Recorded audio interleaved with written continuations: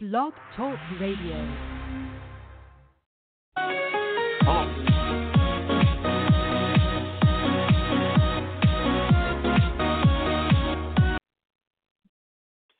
Well, hello again, everybody. Welcome to the 369th podcast of Rough Riders Radio. I'm the host, the Rough Rider. Tonight's title, Trump's Dementia Sets In.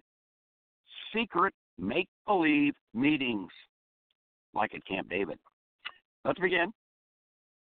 Donald Trump has only one talent at this time, and that is ranting and raving at his redneck rallies deep in the boonies, the red boonies. So, Donny Boy, rant away.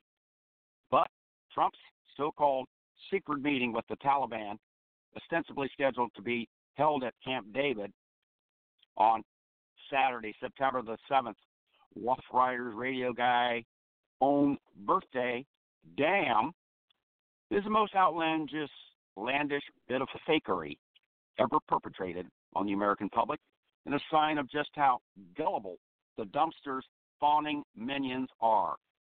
The Taliban had absolutely no fucking intention of ever attending any such so-called secret meeting with the Donald, and certainly not at Camp fucking David. Trump tried to pull this bit of chicanery out of his ass, but as big as his ass is, it ain't big enough for this stupendous feat.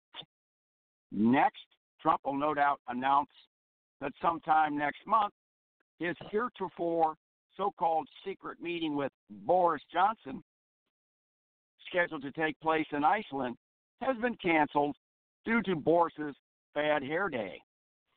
Dementia is not only settling in for Donald John Trumpster, but likewise for his demented supporters. Yes, they are no longer to be considered deplorable, but rather demented, the only fitting classification for that subspecies of beings.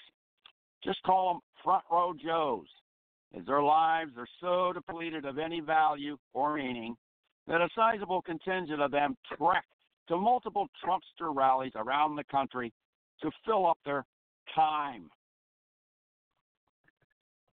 Well, we have news for you dementos out there in Trumpistan.